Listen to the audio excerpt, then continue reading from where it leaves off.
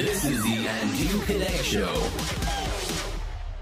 Și bine ați venit la un nou episod din acest podcast. Astăzi voi vorbi despre basket pentru că finala NBA s-a terminat. Avem o campioană în NBA, Milwaukee Bucks, Bucks in 6, cum a spus Brandon Jennings.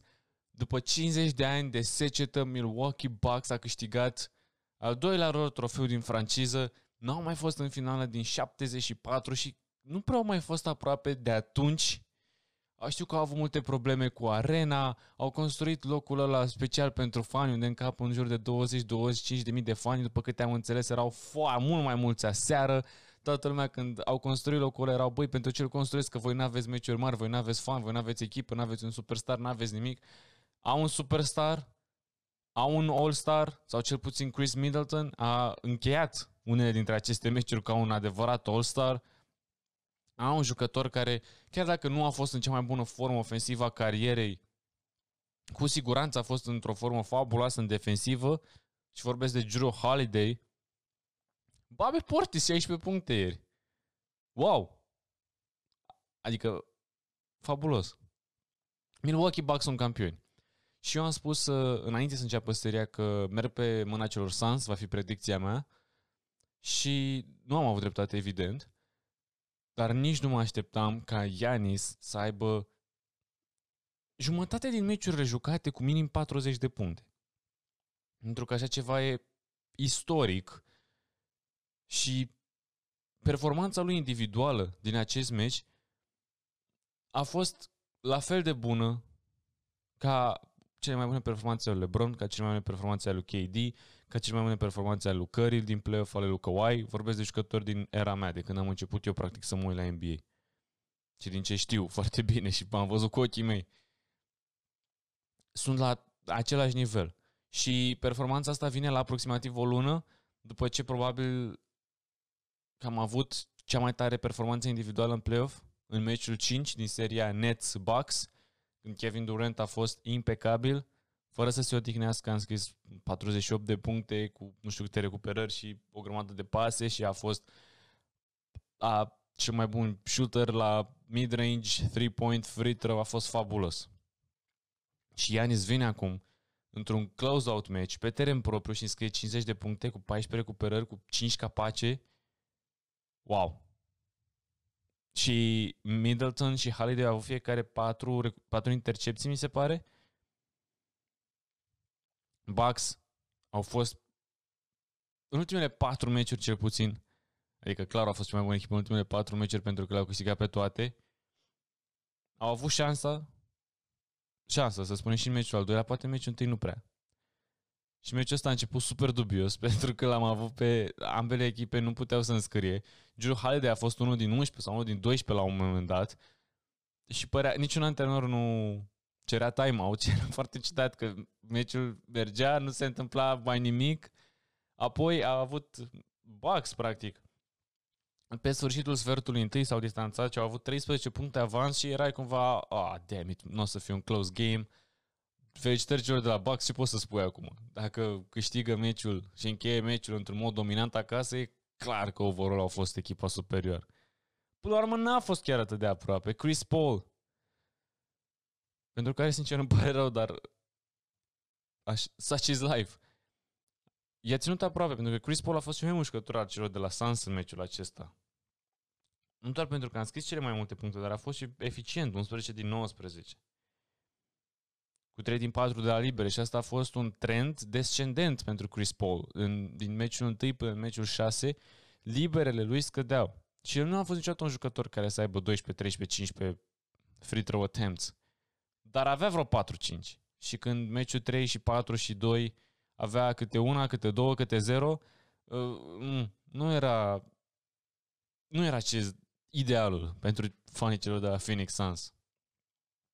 Dar eu, fiind un fan imparțial, nu țin nici cu Milwaukee, nu țin nici cu Phoenix Suns, m-am bucurat de această serie, m-am bucurat de performanțele lui Giannis pentru că a fost uluitoare, povestea lui e fabuloasă și unul din motivele pentru care pe mine sportul m-a prins și sunt atât de pasionat este și pentru, bineînțeles, ce se întâmplă pe teren, dar și povestea din spate. Pentru că e super reală și mereu când ceva se întâmplă și un jucător are și o poveste în spate mai, cum să spun, mai dezavantajată, în sensul în care poate a pornit acel jucător de la un pas, doi pași în urmă față de jucătorii regular, să zicem, de cazurile normale, e cumva și mai impresionant și e normal să fie așa.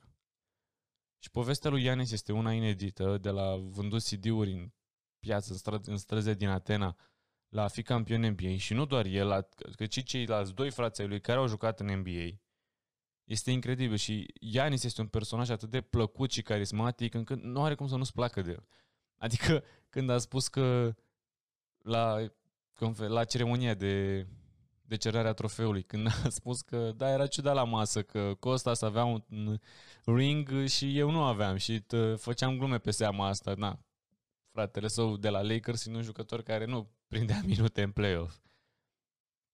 Dar a făcut-o the hard way, cum a spus el, și are dreptate.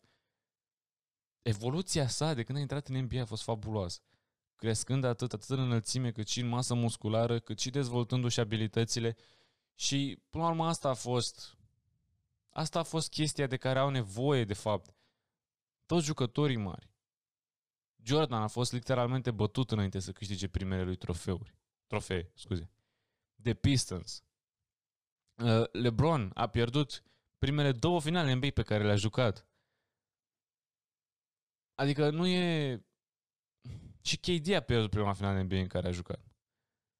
Nu e cakewalk. În momentul în care ajungi să fii MVP, ajungi să fii unul dintre cei mai buni jucători din ligă, cei mai valoroși, și nu ai ajuns încă într-o finală NBA, nu e ca și cum ajungi acolo și cel mai bun am MVP-ului bani. Nu. Și Giannis a văzut asta în Toronto acum 2 ani, când Bucks au condus cu 2-0. A fost exact același scenariu, dacă referitor la scor. Bucks au condus atunci cu 2-0 și după Toronto au câștigat 4 la rând, după ce Leonard a spus, probabil că asta s-a întâmplat, nu știu ce s-a spus, eu știu ce s-a întâmplat pe teren. După primele 2 meciuri, ok, nu mai țineți pe Siakam, pe el sau pe Ibaka sau pe Gasol sau pe nu știu cine, îl apăr eu. Și ca dovadă că a avut succes. Apoi anul trecut în bubble, când Miami a făcut acel Giannis wall și a funcționat foarte bine, Giannis a lucrat la craftul său, la magia sa, la tehnica sa și a venit play-off-ul ăsta cu răzbunare, cu o echipă mai bună, cu un Jrue Holiday, cu un PJ Tucker care chiar dacă a avut, cred că mai multe meciuri din play-off-ul ăsta, 0 puncte, uite, dacă ne uităm aseară, PJ Tucker a avut 0 puncte, dar a avut un plus minus de 13 și mie nu-mi place neapărat statistica asta, adică nu mi se pare că spune mereu adevărul, dar se întâmplă să, de exemplu, ca un jucător să aibă 32 de puncte, dar să aibă din 30 de aruncări și tu vezi doar 32 de puncte și zici, mă, ce meci bun a avut și ok, dar a avut 30 de aruncări, adică Dar în momentul în care ai 0 puncte și un plus minus de 13, spune ceva despre amprenta pe care ți-ai lăsat-o în jocul ăla. Revenind la Giannis. Wow. 40 de puncte, 2 meciuri la rând, în meciul ăsta 50 de puncte. Poate cea mai bună performanță individuală din acest playoff. Pentru mine e el și KD în acel meci 5 la 2, 3, 4, 5, câți erau? Centimetri de a fi eliminați acum și de a fi probabil fără antrenor sau în situația de a avea un antrenor nou. Giannis, după ce a trebuit să-și ia bătaie în ultimii 2 ani ca să evolueze ca jucător, atât psihic, cât și fizic, cât și tehnic, același lucru ar trebui, aș spune eu, și pentru Mike Budenholzer, antrenorul celor de la Milwaukee Bucks, pentru că în seria cu Nets am fost foarte critic și cred că cumva pe bună dreptate am fost.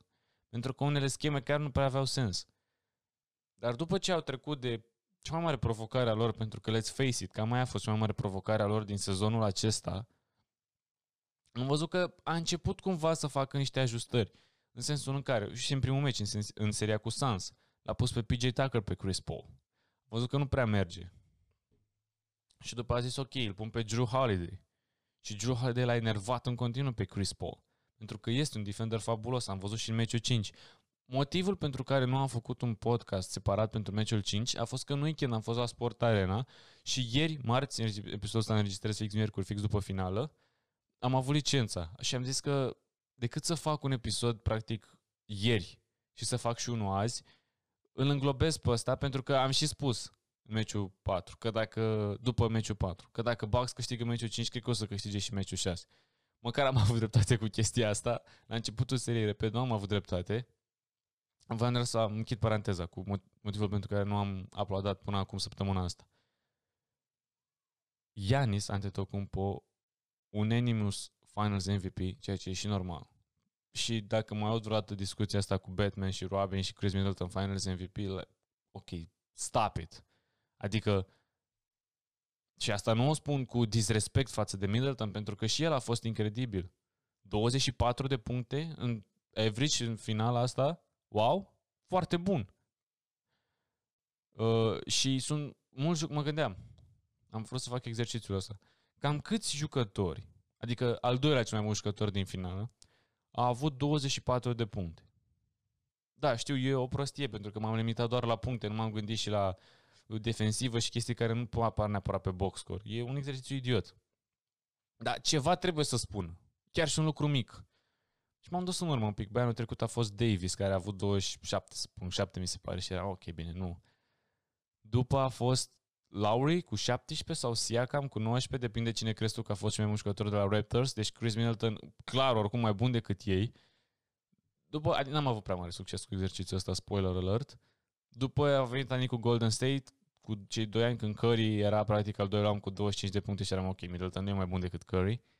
Dar, și anul cu Kyrie Irving când a avut 25, dar m-am dus până în 2010-2011 și cu Middleton a avut average-uri mai bune din punct de vedere al punctelor decât Dwayne Wade atunci când LeBron a câștigat cu Miami.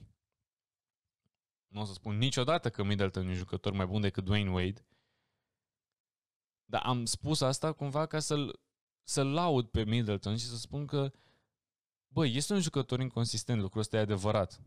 Adică nu te poți ascunde de informația asta. Ca dovadă că punctele lui în cam tot sezonul au fost dubioase.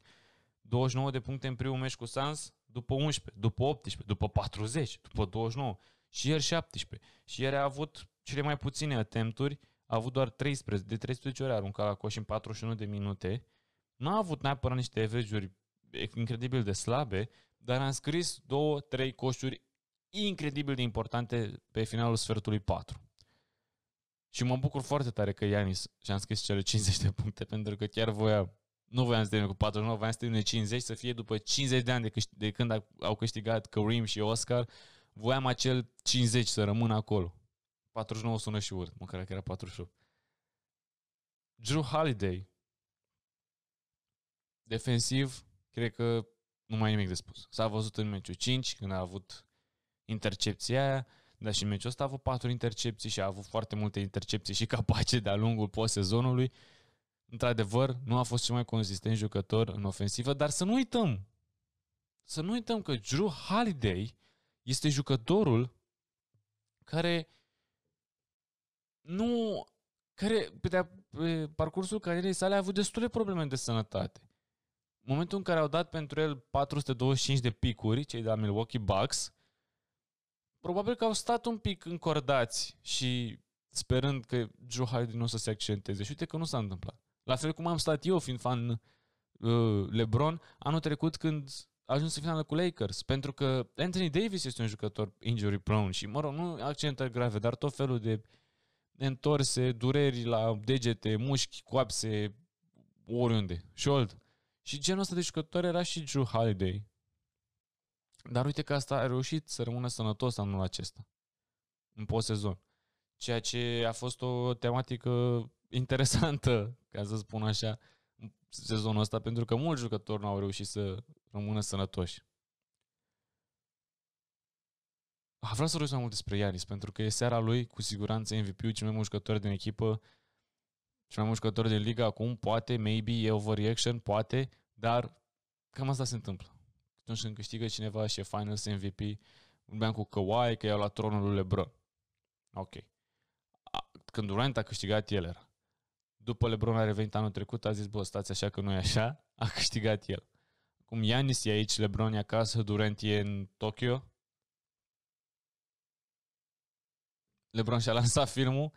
Deci, Giannis Antetokounmpo e cumva acum, dacă nu cel mai bun, poate cel mai valoros, dat fiind și faptul că are 26 de ani, wow, și a intrat a intrat în stratosfera aia all time, cu performanțele lui, cu cifrele lui, cu statisticile lui, cu totul. Singurul om care a avut mai multe MVP-uri și Defensive Player of the Year și Finals MVP e Michael Jordan. Și nu compar, evident, pentru că încă nu e la nivelul ăla și nu cred că va fi vreodată, dar doar faptul că ți se menționează numele în aceeași frază cu Michael Jordan și doar tu ești acolo. Nu e LeBron, nu e KD, nu e Magic, nu e Bird, nu e nimeni, doar tu ești acolo. Wow!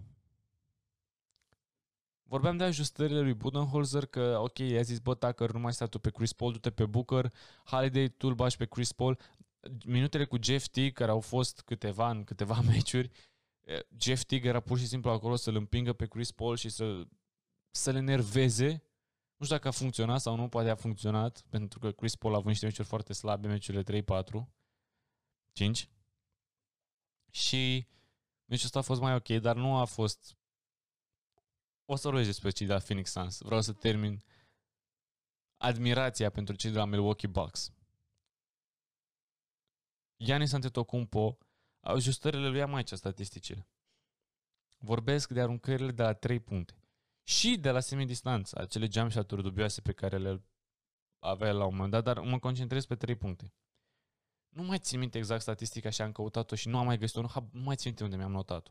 În seria cu Nets, când au revenit de la 3-2, în ultimele meciuri pe care le-au câștigat, Giannis, de la meci la meci, distanța medie de la care a aruncat la coș se micșora. De la 2 metri la 1,80 m, după de la 1,80 m la 1,60 m și tot așa. Pentru că Giannis, deși are o construcție a corpului fabuloasă și inedită și poate să dribleze și mingea, nu e neapărat ceea ce vrei, dar e capabil să o facă, are calități de om mare. Jocul lui este la 100% atunci când domină pe toată lumea sub pano. Și-a dat seama cum poate să treacă Dayton, și-a dat seama cum poate să treacă de Crowder și de Bridges, și-a dat seama cum să spargă acel Giannis wall, și-a dat seama că succesul celor de la Bucks stă în mâinile lui și că trebuie să fie ceva de genul ok, I will take it from here. Mă mai odihnesc, Jocurile încerci tu, Middleton, mai bagă și tu 2-3 de la semidistanță în sărtul 4, pentru că Middleton e, nu știu, foarte ciudat cum. Ori are un meci bun cap-coadă, ori are un meci slab și în sfertul 4 e incredibil.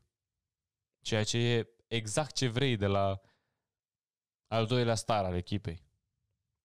Cam așa era și cu LeBron și cu Kyrie. Să zicem. LeBron era principalul motiv pentru care Cleveland era în meciurile alea strânse și echilibrate. Kyrie aruncă de 3 meciuri 7 și înscrie. Vorbim acum de statistica aia lui Giannis. Deci, în meciurile cu Brooklyn, a avut într-un meci 8 attempt-uri de la 3 puncte. Funny enough, a fost un meci pe care l-au câștigat 86-83. Dar attempt-urile lui la 3 puncte au fost așa, în seria cu Brooklyn. 2 din 5, 0 din 3, 1 din 8, 1 din 5, 2 din 4, 2 din 6. Adică multe. Pentru un jucător care nu e în formă de la 3. Da, și asta nu e a knock against him. E foarte... Adică e foarte de apreciat că încearcă să-și îmbunătățească și partea asta a jocului, pentru că Giannis cu 39% de la 3 ar fi cel mai bun jucător din istoria ligii, probabil. Poate, habar n-am. Apoi în seria cu Atlanta, în care a jucat doar 4 meciuri, 0 din 2, 0 din 3, 1 din 2, 0 din 2. Deci a băgat doar una, practic, în seria asta, cei drept a jucat doar 4 meciuri.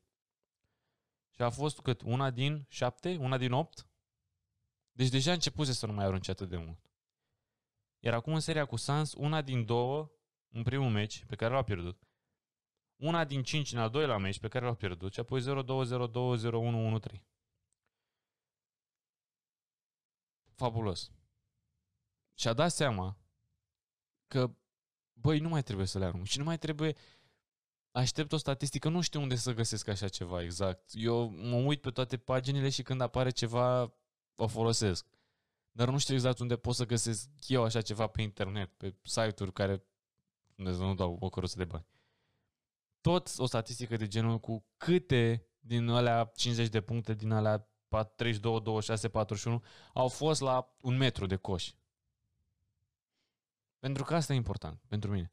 Și dacă vreți, cele 50 de puncte, cât de epice au fost, statistica cea mai wow din punctul meu de vedere și cea mai surprinzătoare e 17 din 19 de la libere. Pentru că e ceva ce habar n-am dacă am mai făcut vreodată, dar mi-e greu să cred că am mai avut un procentaj de 89%. Poate am mai avut, dar nu la volumul ăsta. 17 din 19 e imens. Și uite, în meciurile 2 și 3 a avut 11 din 18, 13 din 17. 13 din 17 e la fel, un procentaj foarte bun pentru Giannis. Dar 7 din 19, nu știu, cumva la alt nivel, mi se pare. Și cam asta a fost cheia. Overall, Milwaukee Bucks au fost echipa mai bună. Giannis a fost clar cel mai bun jucător din seria asta, from the start to the finish. Al doilea cel mai bun jucător din seria asta, habar n-am. Pentru că Booker a avut și aseară un meci slab și a mai avut Booker un meci slab. A fost și el epic cu 40 de puncte. Chris Paul a avut primul meci bun după iffy. Nu e... Adică primul meci a fost Chris Paul din seria cu Clippers, din seria cu Nuggets. După, nu știu ce s-a întâmplat.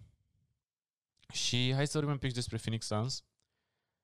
Pentru că, bineînțeles, shout-out to them, sunt o echipă foarte tânără, cu excepția lui Chris Paul.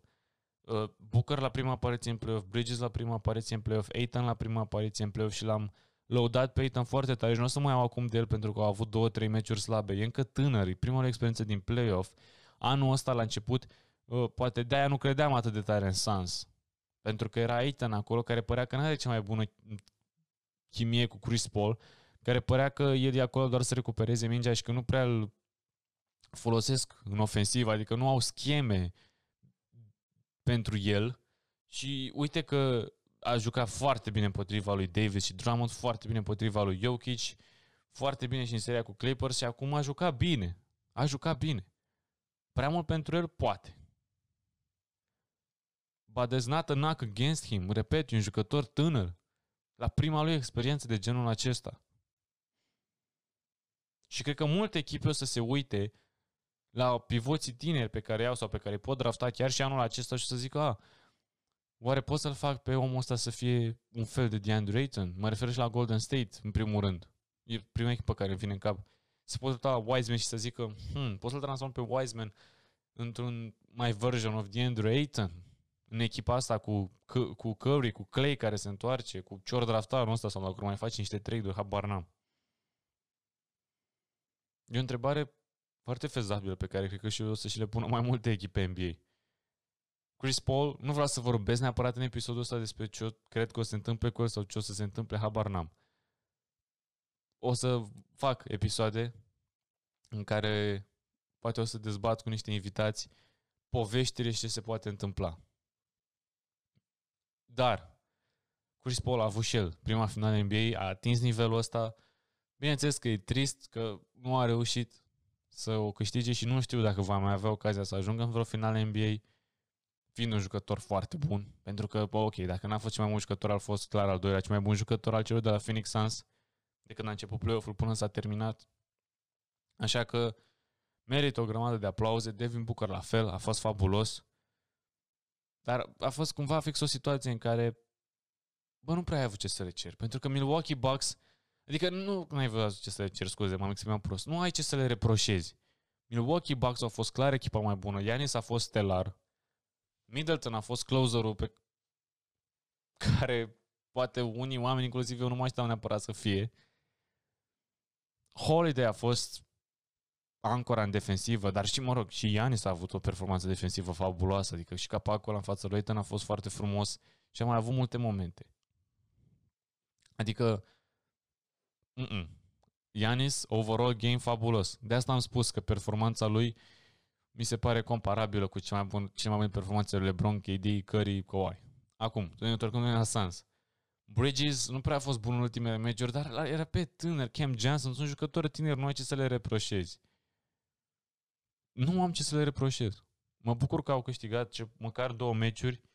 Au avut șansa lor în sfertul 4 acum, când au fost în spate la 4, la 6 puncte Booker. Se tot duceau la Booker și asta nu prea am înțeles. De ce nu l-au implicat pe Chris Paul? Pentru că era jucătorul mai on fire și Booker nu a putut să creeze nimic. În momentul în care a fost cât de cât liber la niște aruncări, le-a ratat. Mi s-a părut că Bucks s-au apărat foarte bine în sfertul 4, în sensul în care Suns au avut aruncări în ultimele secunde ale cronometrului de atac, ceea ce, da, vrei să se întâmple când tu ești echipa în față, cum a fost cazul celor de la Bucks. Deci, felicitări și pe partea defensivă pentru cei de la Milwaukee Bucks. Felicitări și celor de la Suns. Repet, o echipă tânără, care poate erau cu un om, să zicem un above average starter, poate ar fi făcut diferența și poate Suns ar fi câștigat sau poate ne-am fi dus într-un meci 7. Habar n-am, poate. Sunt multe chestii de spus, multe chestii ipotetice. La fel ca piciorul lui Kevin Durant, care dacă era poate un pic mai scurt, acum Brooklyn Nets ar fi fost campion NBA sau Phoenix Suns. Habar n-am. Poți să spui, bineînțeles, și că dacă Brooklyn Nets ar fi fost toți 3 healthy, ar fi câștigat. Eu cred asta, dar nu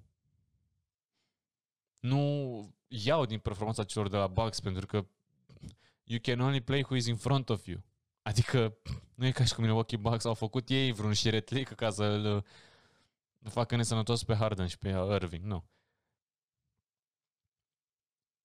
Au fost atât pentru cei de la Bucks, atât pentru cei de la Suns niște performanțe foarte bune. Se vor mai întoarce în finala NBA? Nu știu, poate. Bucks au acest core de cei 3 jucători, Holiday, Giannis și Middleton. Nu știu pentru cât timp semnați, dar știu că mult. Holiday, adică a semnat anul ăsta o extensie. Giannis, nu? La începutul sezonului sau de sezonul, mă rog, oricum. Și Middleton, nu știu câți ani mai are, dar sigur mai are minim 2. Și nu văd de ce Middleton ar pleca.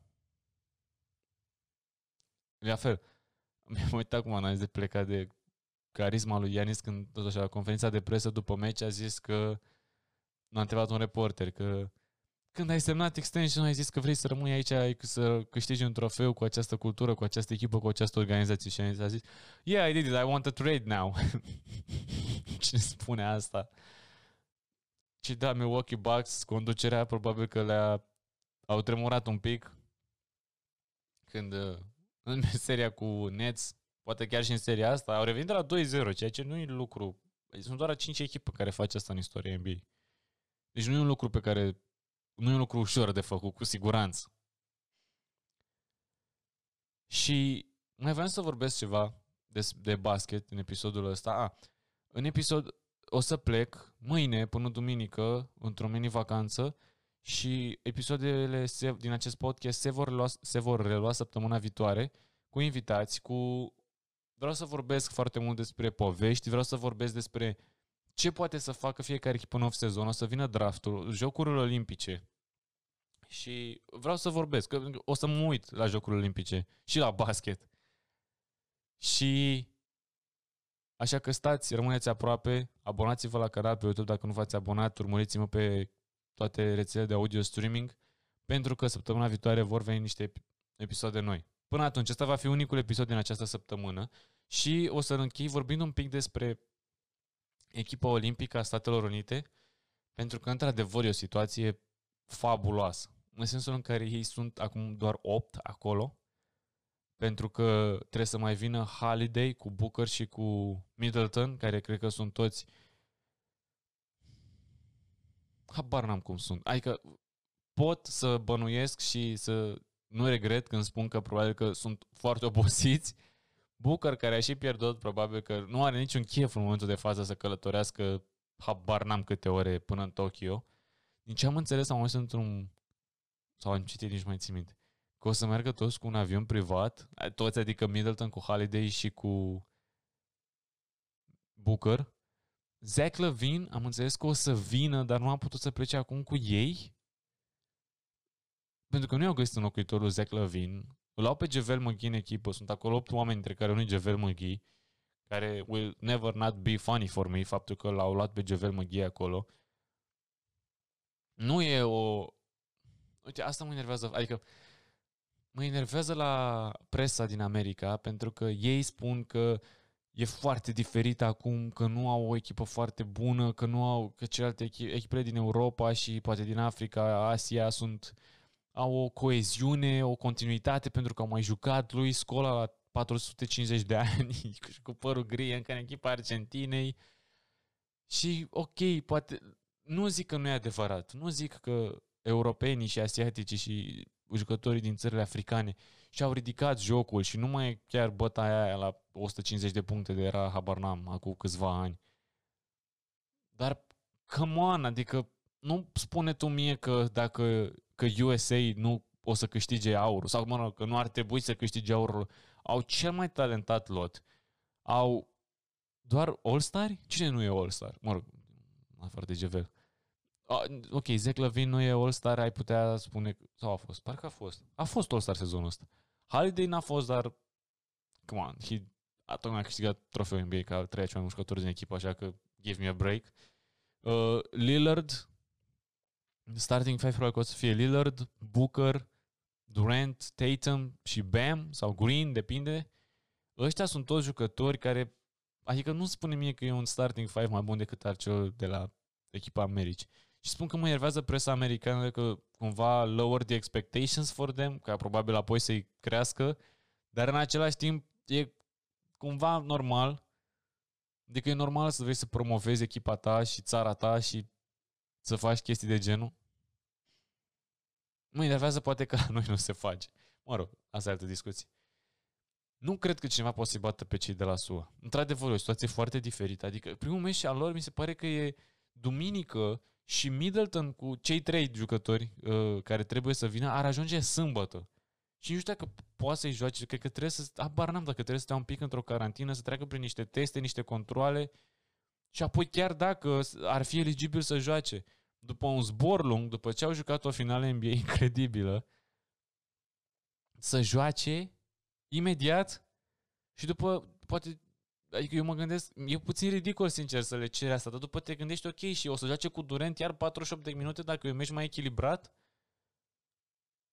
Și faptul că au pierdut 2 meciuri demonstrative la rând, pentru mine ca european poate mi se pare funny și arăt cu degetul și râd, dar cumva în interiorul meu știu că ok, poate nici eu și-au dat 100% interesul, poate, adică, come on, nici nu era echipa completă, a jucat JaVale McGee, adică îți dai seama că te-au pierdut.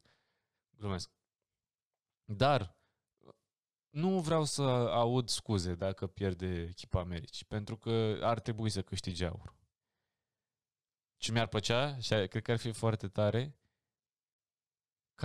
ca Slovenia să câștige aur. Echipa lui Luka. Pentru că m-am gândit, băi, ce-i trebuie unei echipe din afară ca să-i bată pe americani? Pentru că they are the team to beat. Să mai lase în pace cu nu, a pierdut 2 meciuri demonstrative la rând, a bătut Nigeria, wow, ce se întâmplă, wow. Ok. Deci,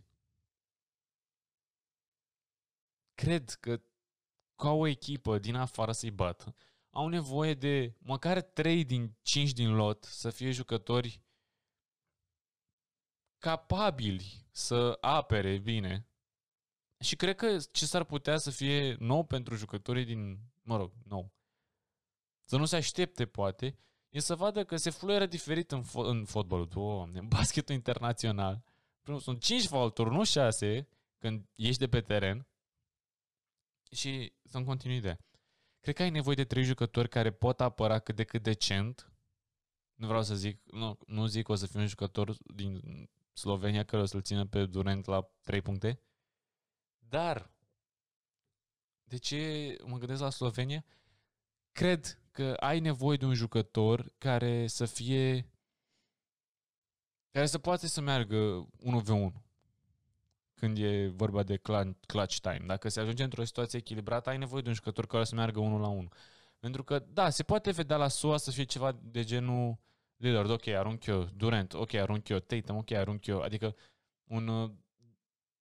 o situație de asta cum a fost, nu știu, la Boston Celtics sezonul ăsta, când ba era Tatum, ba era Brown, ba era, nu știu, Marcus Smart când aruncă ceva wild. Adică genul de basket un pic haotic. Probabil că closerul lor, adică în capul meu closerul lor ar trebui să fie clar Kevin Durant prima opțiune. Dar, repet, nimeni nu ar trebui să-i bată pe Team USA. Mă gândesc la Slovenia pentru că l-au pe Luka și că e singurul om care poate să meargă 1v1. Australia, nu știu dacă Patty Mills e omul care poate să meargă 1v1, deși Australia mai mulți jucători în NBA față de Slovenia. La fel Spania, care pare că are un lot foarte nostalgic, cu Ampifras Gasol, cu Ricky Rubio, cu jucători mai vârstnici, să le spunem. Argentina, la fel, nu știu dacă Argentina are un jucător cu 1v1. Franța are jucători din NBA, dar la fel, nu știu dacă Batum poate să meargă 1v1 cu Durant și să înscrie coș după coș după coș după coș în sfertul 4. Habar n-am dacă se poate întâmpla chestia asta, dar ai spune că nu. De-aia m-aș duce dacă cineva îi bate pe Team USA Slovenia. Mă rog, poate nici nu să se întâlnească, habar n-am. Dar Team USA ar trebui să câștige, nu văd nicio modalitate în care nu o să câștige aur. Adică, mă rog, poate văd, dar nu vreau după că scuze că n-au jucat, că erau obosiți, că nu știu ce.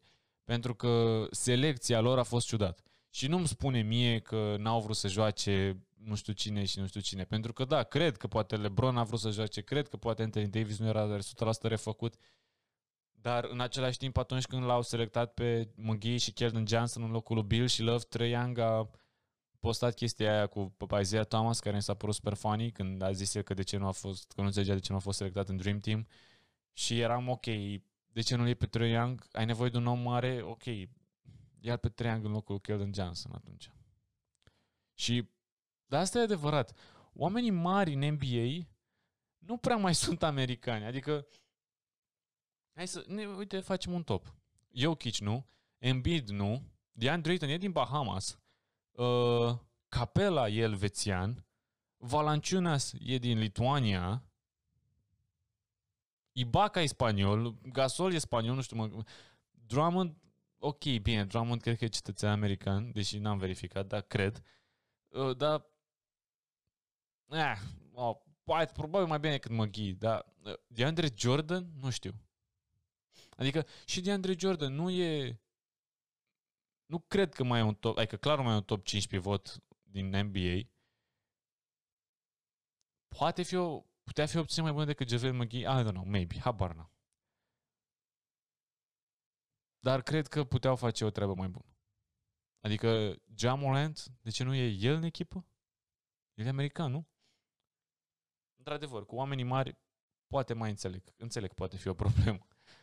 Giannis e grec, deci NBA-ul chiar are din ce în ce mai mulți jucători europeni. Și cred că o să mai vină. Știu că e un push foarte tare din Franța, care are 17 sau 18 ani acum și e incredibil. Nu mai țin minte cum îl cheamă, că aveam un nume mai complicat. Dar da, concluzia acestui episod sunt felicitări celor de la Bucks încă o dată. Giannis, the Greek God. Middleton a demonstrat că poate să fie al doilea cel mai mult jucător într-o echipă care câștigă trofeul NBA. Holiday, toată echipa. Connaughton, Portis, Budenholzer până la urmă, pentru că pe el practic aveam eu cea mai mare frustrare în sezonul ăsta. Sezonul trecut aveam și pe Giannis, că la fel nu înțelegeam. Bă, joci 35 de minute într-un meci de play-off important. De ce nu-i zice antrenorului? Coach, I want to play more. A jucat, I tip my hat off. Adică jos pălărie. N-am cuvinte. Repet, următorul episod o să vină săptămâna viitoare. Până atunci nu o să mai postez pentru că o să fiu plecat.